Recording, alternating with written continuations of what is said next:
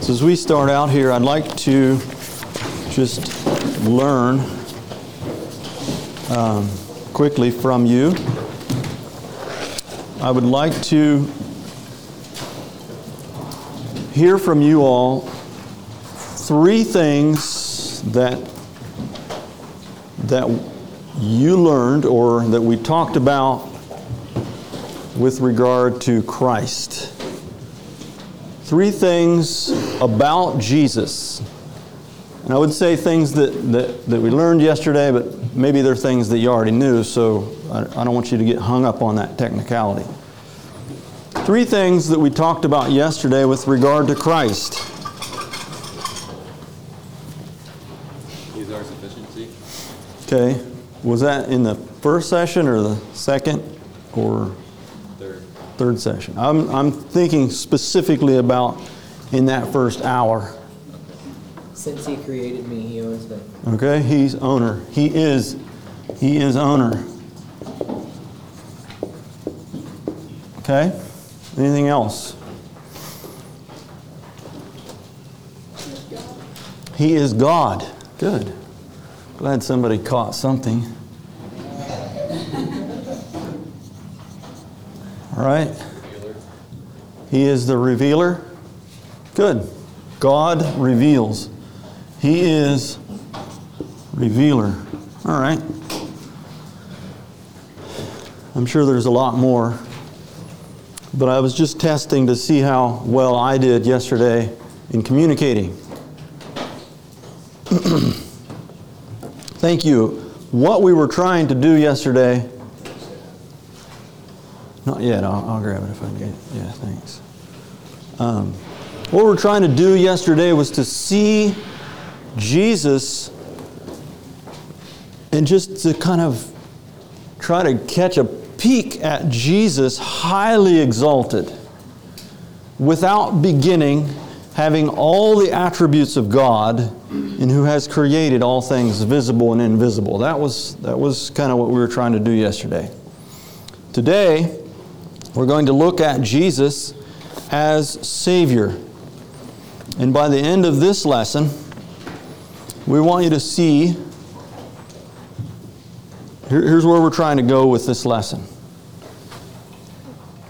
We want to see that the incarnation is absolutely necessary to our salvation.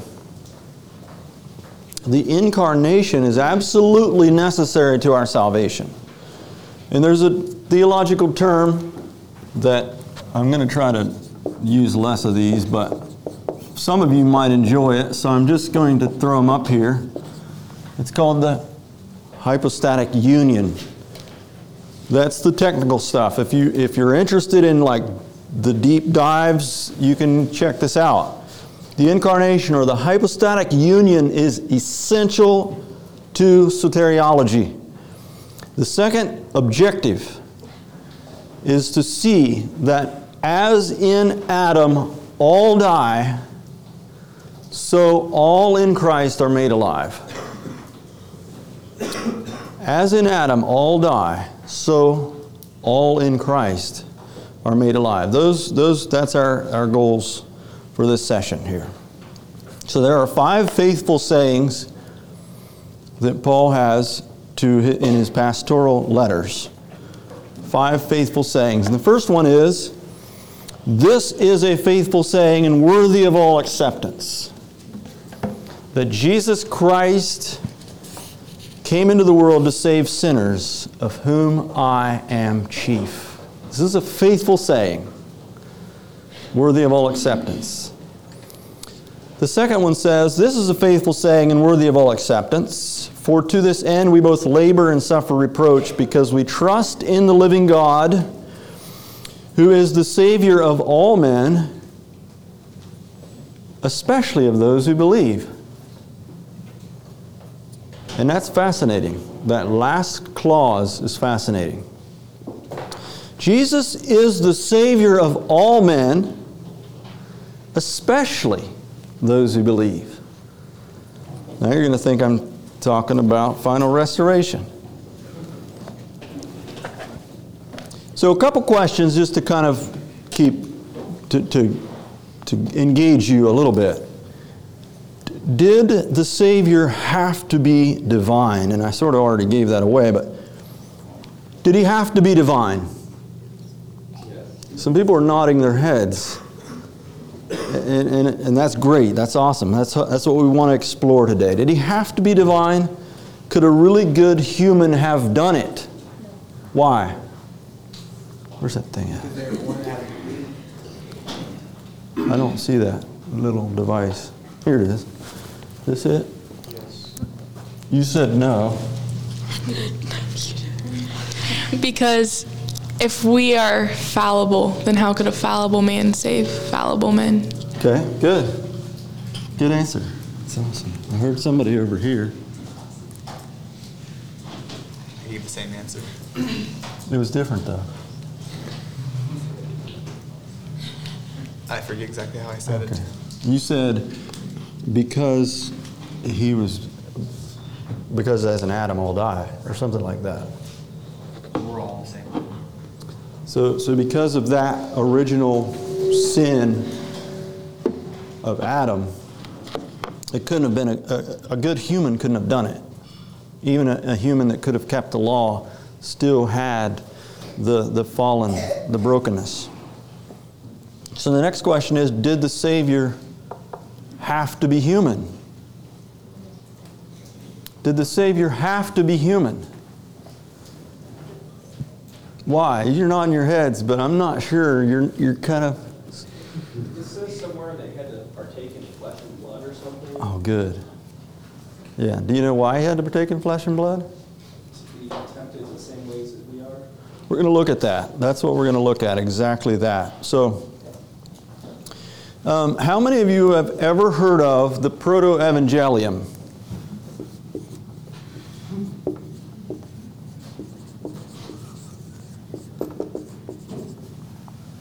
Is that a new term to you? Awesome. I mean, it would have been fine if somebody knew it, but...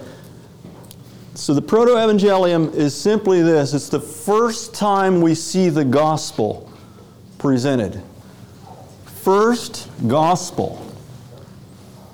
And that is found in, where? Do you want to guess?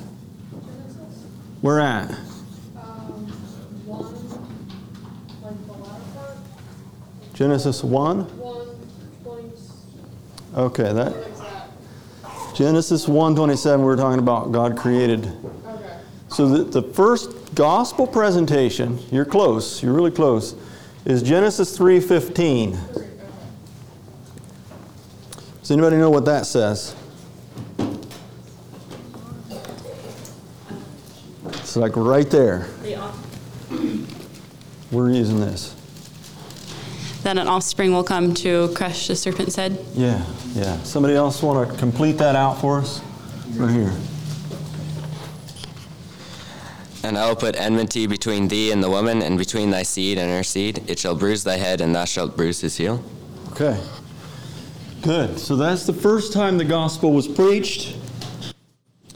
And it's called that word there. Why does that matter? It takes us back to the original problem. It takes us back and it helps us understand what the original problem was. And it predicts or it defines how the solution or how it's going to be resolved. There's very precise language in Genesis 3:15. A seed of the woman. He had to be human. Shall crush the serpent's head. Had to be able to conquer the serpent. Precise language gives us clues as to how the dilemma or the problem is going to be resolved, because the Savior, the fact that we're talking about a Savior, it implies something. When we say Jesus is the Savior, what does that imply? Saving something. There's something that needs salvaged. There's something that it needs salvaged, and Jesus Christ has come to do that. Just as there is a tendency, we talked about yesterday how it's easy to have this kind of low view of Christ, like, well, of course he came to die for my sins. I mean, he had to, didn't he? Like, he was obligated, or just this kind of, yeah, Jesus died for my sins, and that's so great. But we just don't really get it. Like, it just doesn't really get a hold of us because we don't see Him, who this is that died for our sins. So, just as there is a tendency to have a low view of Christ and therefore of His sacrifice, so there is also a tendency to have a limited view of salvation in all that it entails. Without a proper understanding of who Christ is, the nature of man's condition, we are left with a truncated idea of what all Jesus actually accomplished for us. It's much deeper than simply not going to hell. So as we start to dive into this question of Jesus is Savior,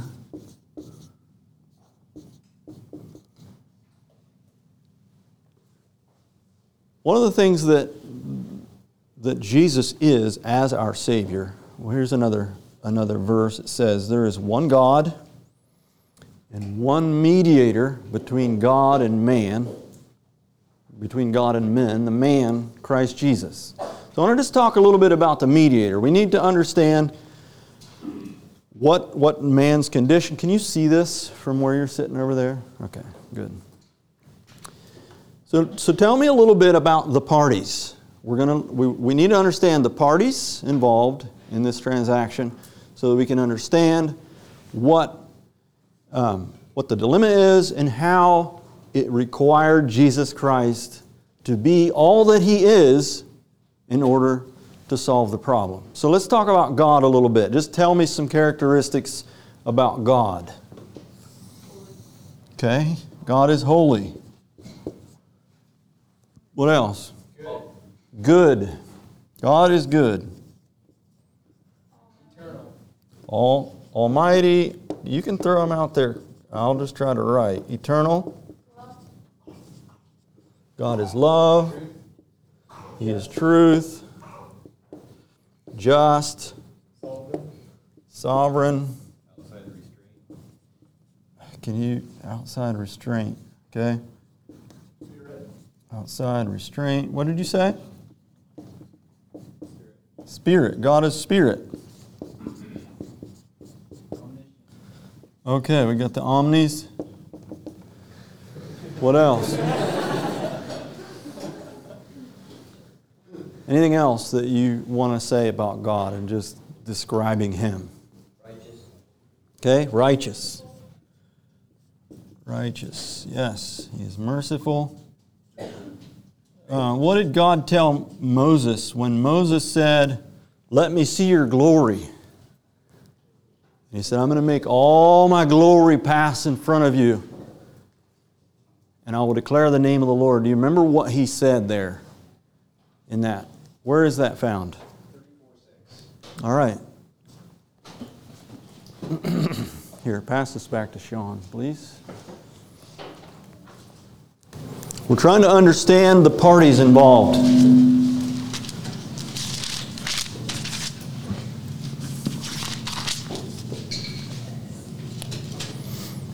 Okay.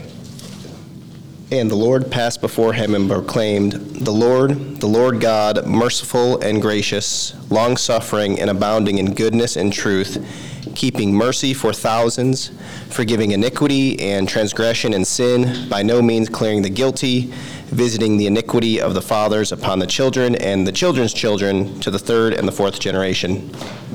Thank you. So when God wanted us to know who He is and what He's like, this is God's description of Himself. This is God saying, here's who I am. That was 34:6? Okay, everybody know where 34:6 is? Exodus. Okay, thank you. Exodus 34:6. Perfect, thank you. So let's talk about the other side of the equation. Tell me some things about man. Sinful. Okay. All right. What else?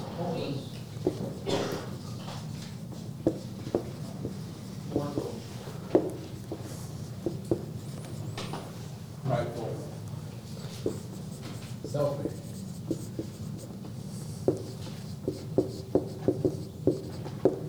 Bondage.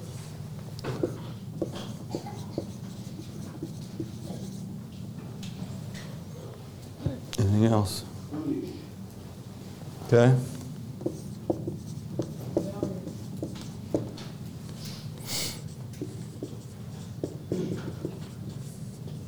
Without understanding. Okay, good. Without understanding.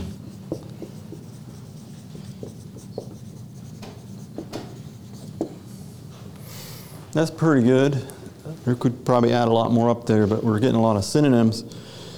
There's also some things about God, or about man, that I didn't hear, and we got to kind of manage our time here. We talked about them being image bearers, and we still are. We are still image bearers. We're just broken. Image bearers who are sons and thus represent God. This is who man is. But man is also covenanted. Man is in covenant by virtue of God creating Adam and blessing him and saying and commissioning him. There was a covenant there.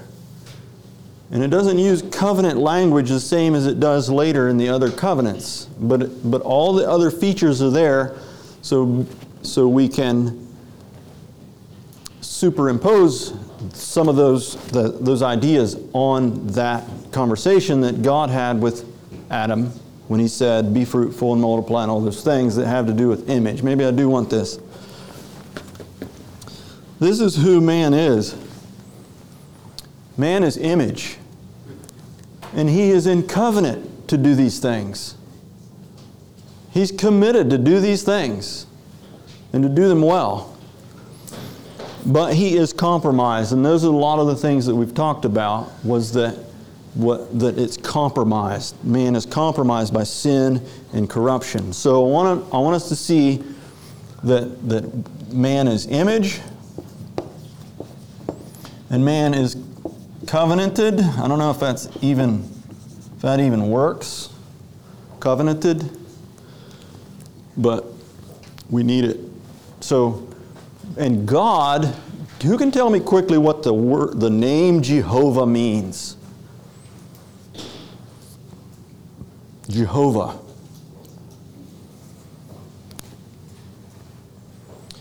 If I'm not mistaken, and you can check me on this, it means the covenant-keeping God. The God who keeps His covenants. So God is very, how can we say that? When He makes a promise, He will do it. He promises, and it is so His nature to keep His covenants that He can't not do that. So part of this, a big part of this problem, it really is over here. That God is love, He's holy, He keeps His covenants. He has to do something about this. He has to. And I think that theologically we can say that God within Himself is obligated to resolve this problem. And hopefully that doesn't sound sacrilegious, but we have this dilemma that here is God, and God is love and relational, and He's forgiving, and at the same time He's holy and He's righteous and He's just. How can God be both just and Himself the justifier of the ungodly? That is the dilemma that we find in Romans 3. How can this work? How can God do this?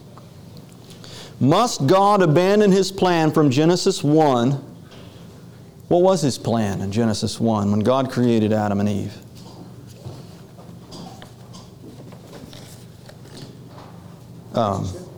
Relationship. It was about a people. And because we didn't teach this, whenever we do the 3-week Bible school, we'll be able to build these things up kind of little by little, and it'll all fit together better. But we're just kind of having to jump in here in the middle. God had a plan when He created Adam and Eve. And that plan was a people living in fellowship with Himself, in community with one another, and stewarding the earth for the glory of God and the good of humanity. And that will be on the test. These are the major questions. How can God be just and the justifier of the ungodly? Must God abandon His plan that He had in Genesis 1? Does He have to just trash it? Those are the questions that drive the Bible's entire redemptive storyline. How is God going to do this? How is God going to resolve this problem? Is He going to trash His plan? Will His plan come to beautiful fruition?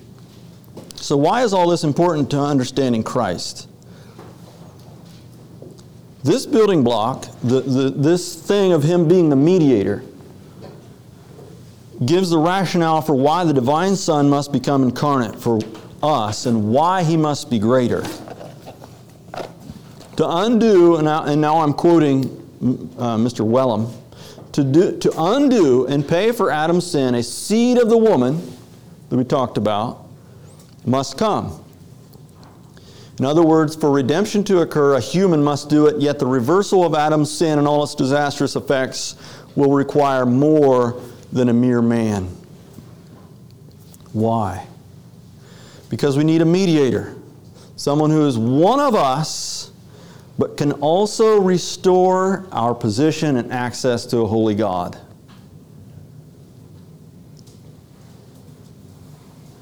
One of us, but someone who can restore our access, our position, and our access to a holy God. As God, He's able to satisfy His own righteous demands against us, and as a human, He is able to satisfy the demands of the covenant life for us as our new covenant head.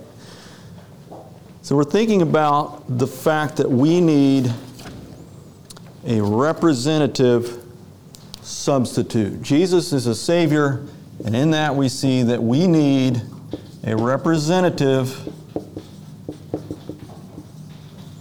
and we need a substitute. One is not a qualifier for the other. It's two different parts of His role. And this is really important for a lot of what we're developing here about Christ. And I didn't say this yesterday, but as we think about Christ and who He is, in general, it's all kind of grouped down into three main categories. That Christ is prophet and priest and king. And right now we're focusing on His role as a priest. As the Savior, we're looking more at His role as the priest, and maybe some of the others can fit under prophet and king. But now we're thinking specifically of Him as a priest and as a mediator and as a representative and as a substitute. So hopefully this is making some sense to you why Jesus had to be a man, because He had to be able to represent us. So we're going to jump right in to Hebrews chapter 2. Let's just do that now. Hebrews chapter 2, and we're going to think about this thing of Jesus being this representative and being this substitute for us as our Savior. This salvation that we need, this redemption that we need, involves three things that we're going to see right here in this text. It involves identification, representation, and satisfaction. So first of all, I'd like somebody to help me define the term redemption. What is implied by definition in the term redemption? Where did I put that thing? To save that what was lost. Okay. To save what was lost. Anybody else have a... Buy back. to buy back. Does everybody agree with that? Anybody want to add to or help out with that definition? To buy back. Who said that? All right. Thank you.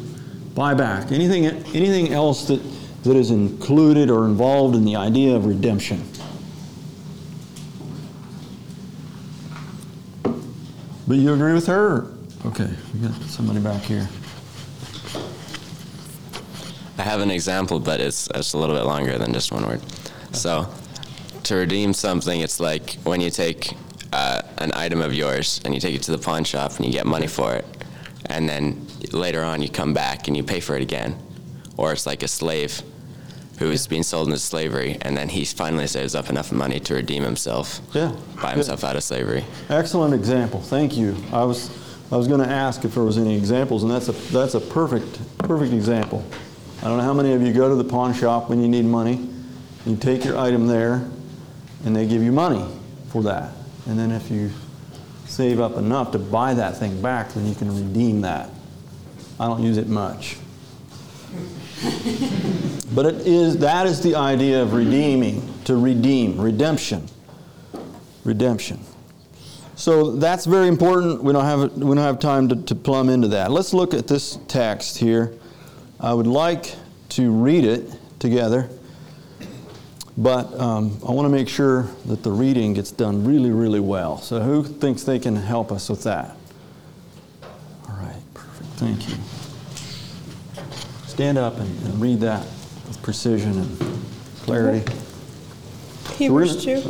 Hebrews 2, but we're going to start in verse 5, and we're going to read down to the end. That's where we're going. For unto the angels hath he not put in subjection the world to come, whereof we speak. But one in a certain place testified, saying, What is man, that thou art mindful of him? Or the son of man, that thou visitest him? Thou madest him a little lower than the angels. Thou crownest him with glory and honor, and didst set him over the works of thy hands. Thou hast put all things in subjection under his feet, for in that he put all in subjection under him. He left nothing that is not put under him. But now we see not yet all things put under him. But we see Jesus, who was made a little lower than the angels for the suffering of death, crowned with glory and honor, that he by the grace of God should taste death for every man. For it became him, for whom are all things, and by whom are all things, in bringing many sons unto glory, to make the captain of their salvation perfect through sufferings. For both he that sanctifieth and they who are sanctified are all of one, for which cause he is not ashamed to call them brethren, saying, I will declare thy name unto my brethren, in the midst of the church will I sing praise unto thee. And again, I will put my trust in him. And again, behold, I and the children which God hath given me. For as much then as the children are partakers of flesh and blood, he also himself likewise took part of the same, that through death he might destroy him that had the power of death, that is the devil, and deliver them who through fear of death were all their lifetime subject to bondage. For verily he took not on him the nature of angels, but he took on him the seed of Abraham. Wherefore in all things it behooved him to be made like unto his brethren, that he might be a merciful and faithful high priest in things pertaining to God, to make reconciliation for the sins of the people. For in that he himself hath suffered being tempted, he is able to succor them that are tempted. Thank you. You can just leave that right there. All right, so this text here is just packed with a lot of things that teach us about Jesus as our Savior. And we're just going to be able to get a few of them. But we're thinking about his identification and the importance of him identifying with us as a mediator. So he can identify with God because he is God, but he came and he took on him. First thing he did was he made himself of no reputation. He made himself of no reputation. He took upon him the form of a servant and was made in the likeness of men. He identified with us. So I want you to see if you can pick out some phrases in here that show us this concept. His identification with us. Can you see any phrases that just jump out at you that say, Jesus identifies with me? He calls us brethren. He calls us brethren. Ah, perfect. Okay? Calls us brethren. Brethren. Seed of Abraham. He partakes of flesh and blood. Hold on, I got one over here. What was it? He's been tempted. Okay, he's tempted like us. He suffered with him. I missed. Partakes of flesh and blood. Okay, partaker. And then suffered with us. Where do you get that? Where do you see that? What phrase? What verse? Verse 18. What's it say? For because he himself has suffered when tempted, he is able to help those who are. Okay, so he identified with us in just suffering. There's another place where it says, yeah, I was thinking, what does it say in verse 14? For as much then as the children Okay. are partakers of the flesh and blood, he also himself likewise took part of the same. I was actually looking up, further up, verse 10 and 9. We see Jesus made a little lower than the angels for the purpose of the suffering of death. Listen to this. By the grace of God, he tasted death for every man. How often do you say that by the grace of God, I got sick? Or by the grace of God, it's never negative. We never say by the grace of God and then follow it with a negative statement. But in this case, that grace cost something.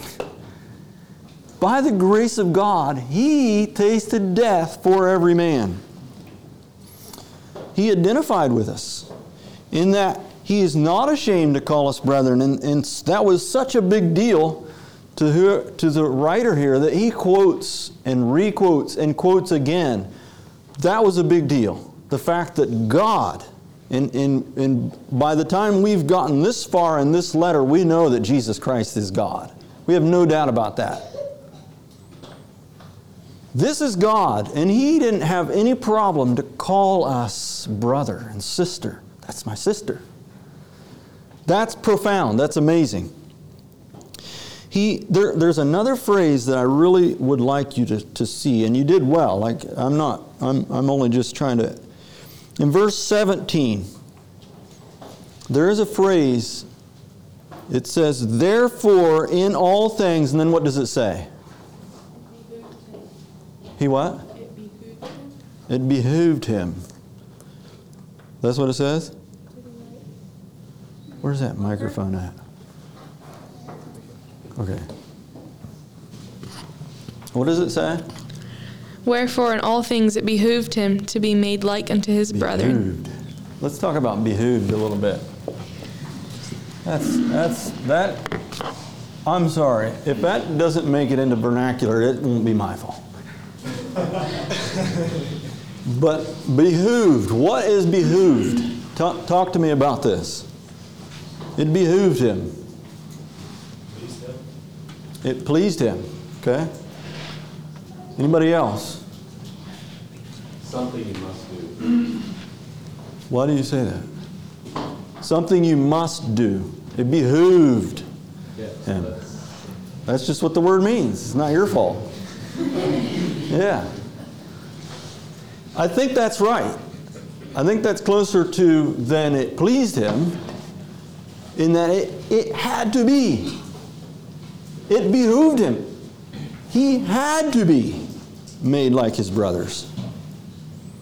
Therefore, in all things, and we could say, therefore, in all things, he had to be made like his brethren. He had to be. And that's what the Bible story is about. That he had to be made like his brethren. So we're talking about this. Identification involves incarnation. And where do we see incarnation in this text? So we've got 1, and we've got A down here. Incarnation. Where do we see incarnation in this text? Quickly, we don't have tons of time, but verse 9, what's it say? A little lower than the angels. He was made a little lower than the angels. Good. I'm not going to try to write it up there because it's going to keep moving. But What else do you see? Just a little lower? A stable? Like, it wasn't just a little lower. It was really, really lower than the angels. What else do you see in here that tells us about incarnation? He took part in flesh and blood, verse 14. Okay. Took on him Yes. the seed of Abraham. It's a lot of the same things here. Good. So let me just do this. With the incarnation, let me ask you what extent, because the thing that's significant about the incarnation is that he limited himself, and that's the word. Okay, we're going to go ahead and add that up here with the theology section. It's for research, for those of you that want to go a little deeper. So when we're talking about incarnation, there's this theological term, it's kenosis, if I'm saying it right, and it's talking about him limiting himself. So when he made himself of no reputation, took on him the form of a servant, was made in the likeness of men, he necessarily limited himself. But how much? That's the question. We want to know how much, and what does this text tell us about that limitation? To what extent was he limited? And this text is clear about some of that. What does it say? Okay. So even to the point of being able to die, because, yeah, that's pretty significant. Like, God can't die, and that's why some people say, well, the whole thing it can't be. What else? In all things. Where are you going here? Okay. In all things, he was limited. Here's a couple phrases. How about verse 13? This is a really interesting angle on the incarnation. What does verse 13 say? And again I will put my trust in him, and again behold I and the children which God hath given me. So 13a says, this is Jesus Christ, this is God saying, I will put my trust in him. We're talking about incarnate. We're talking about him. I think the way it's said is, he set aside his glory without compromising his deity. I think we can say that without doing damage to the person of Christ. He set aside his glory without compromising his deity. In the fact that God himself says, I will put my trust in him, it teaches us something about how limited and what all was involved in this identification with us. Another thing it says is that he learned obedience through suffering. He learned obedience. And that suffering was a vicarious suffering. This identification involved incarnation, and it involved a vicarious. Who can tell me what vicarious means while I work on writing it up here? Voluntary? Okay.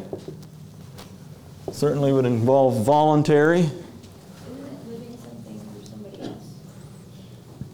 Okay. Say that again. It's like living something through somebody else. Living something, help me elaborate on that. Like if somebody's doing something that you think looks fun, and you're like living vicariously. Living vicariously. You're on the right track, although I'm still having a hard time.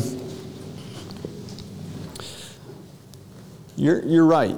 It's just I'm trying to get a hold of this. Acting or done for another. I looked it up.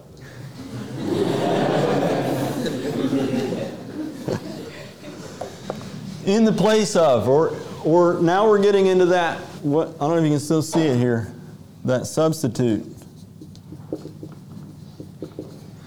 That vicarious suffering is when Jesus suffered not for his own sake, but in the place of, or for another. So what you were saying about in the place of, or I don't know quite how to connect that with this, but maybe it's one of those spirit ideas that I can't articulate through language. A good example of a definition for vicarious suffering can be found in 1 Peter 3:18. 1 Peter 3:18. And it's here in this part of his identification with us that he tasted death for everyone. So if somebody has 3:18. For Christ also hath once suffered for sins, just for the unjust, that he might bring us to God, being put to death in the flesh, but quickened by the Spirit. That is vicarious suffering by definition. So let's look at another point. It's Jesus as our... So the second thing we said is our salvation, our redemption involves representation. Representation. So where do we see in this text that Jesus represented us? The just for the unjust? That was, okay, I'm back in Hebrews 2, sorry. But yeah, that would work. I'm looking for words or phrases that help us see, get a hold of the fact that Jesus represented us. Verse 15 says, deliver them who through the fear of death when their lifetimes. Okay, good. Verse 17, make So- a reconciliation for the sins of the people. Okay. That is that would go down here, I think. What you just said, and I can't repeat it back very well, but what Vaughn said, say that again quick. Deliver them who through the fear of death were in So bondage all their lifetime. So he delivered them. He didn't, it wasn't for himself. Representations. I'm just going to, we're having fun here, but I'm out of time, so I'm just going to go through the rest of this. I prefer the style that we've been using the last 20 minutes, but we're gonna gather up what we've got and make a run for it. So one of the things that teach us about representation is the fact that it says, it's talking about it was fitting for him, in verse 10, for whom are all things, and by whom are all things, and bringing many sons to glory, to make the captain of their salvation perfect through suffering. So we're talking about the captain. We're talking about a new leader. Adam let us down. We need a new leader. We need a new representative. And here we have Jesus Christ, the captain of our salvation. And He's leading us. He's taking us somewhere. He's the captain of our salvation. And in this representation, save time here, we have, I'm just going to skip that. But in this representation, we have what I would call surrogate victory. Who can explain to me quickly what surrogate means? Surrogate victory. It's a little bit like vicarious suffering. Carrying something that belongs to another. Okay?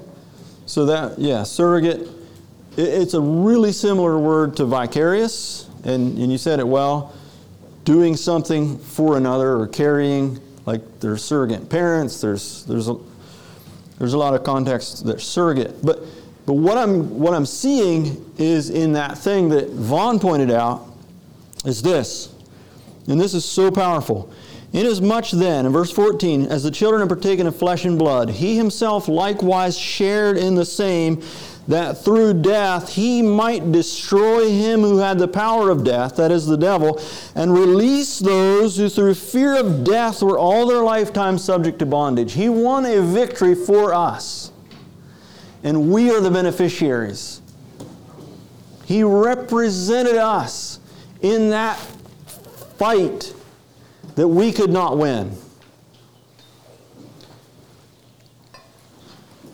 And He is bringing many sons to glory through His victory. He is bringing us to glory. Hallelujah. In 2 Corinthians chapter 2, It says, "Thanks be unto God who continually causes us to triumph in Christ." And there's some more beautiful phrases that I can't quote right now. But the other feature that we see here in Hebrews 2 is satisfaction. Satisfaction. This redemption involves identification. It involves representation. It involves a word that theologians have, satisfaction.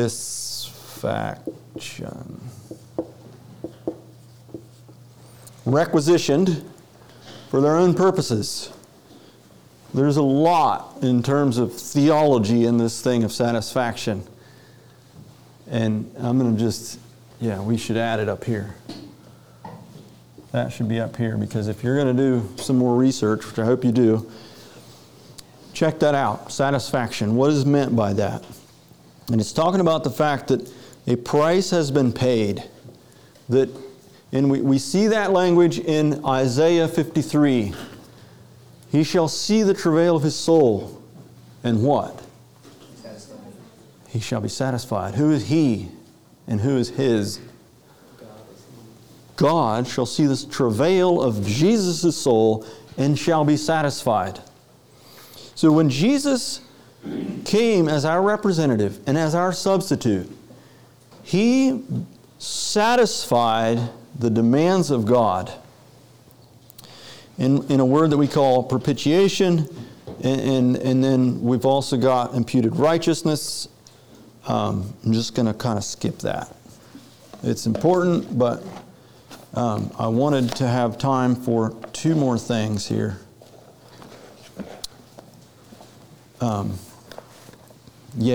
Three. What does salvation mean to the author of Hebrews? And you're going to have to dig a little bit. Sorry. I would have you dig for them, but I'm just going to give them to you. And these are important because remember that I said if we don't understand what all's involved in salvation, how did I say that? Without a proper understanding of Christ and man's condition, we end up with this. I really like the word truncated, but I'm not sure if everybody knows what it means. I'd love to draw a truncated sphere, but I'm not sure I can. Does somebody tell me quickly what truncated means? I can draw a two-dimensional truncated sphere, but it's a truncated circle, not a sphere. It's where part of it got chopped off. That's what my lay definition of truncated. So let's look quickly as we wrap up here. What does salvation mean to the author of Hebrews? We are saved from what? What are we saved from? In verse 14, we are saved from, let's see where I'm going to put this. Saved from, verse 14, we are saved from the devil's power. And unfortunately, we don't have time to develop all that. We're saved from the devil's power. We're saved from bondage and fear. In verse 15,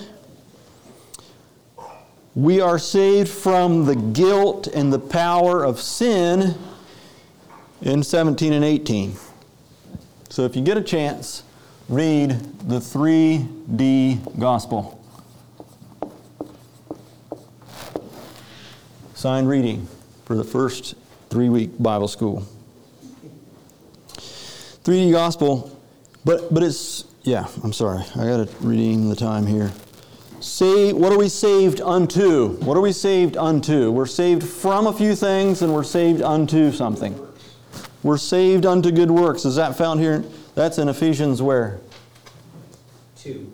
Okay, verse what? Good. So we're saved from, we're saved unto. And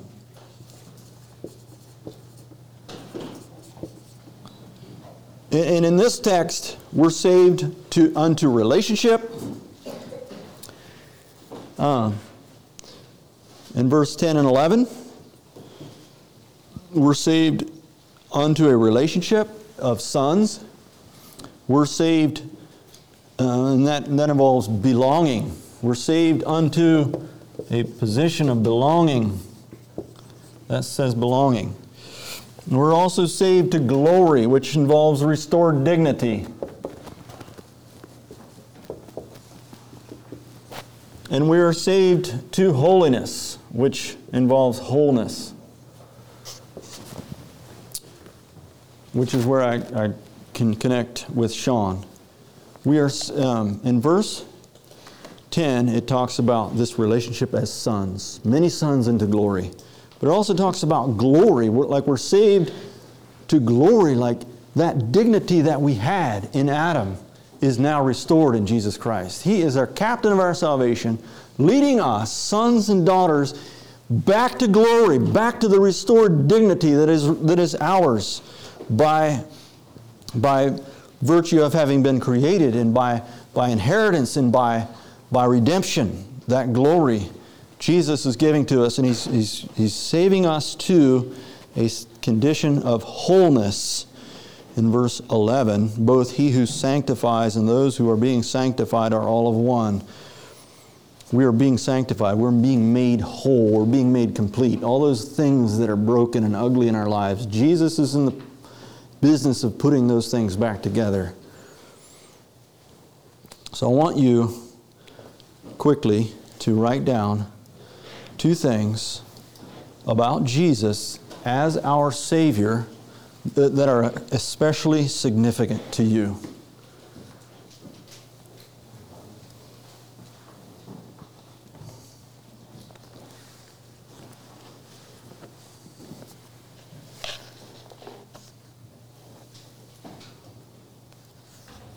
And then I want you to write down one thing that you plan to explore in greater depth in the next 2 weeks. God bless you.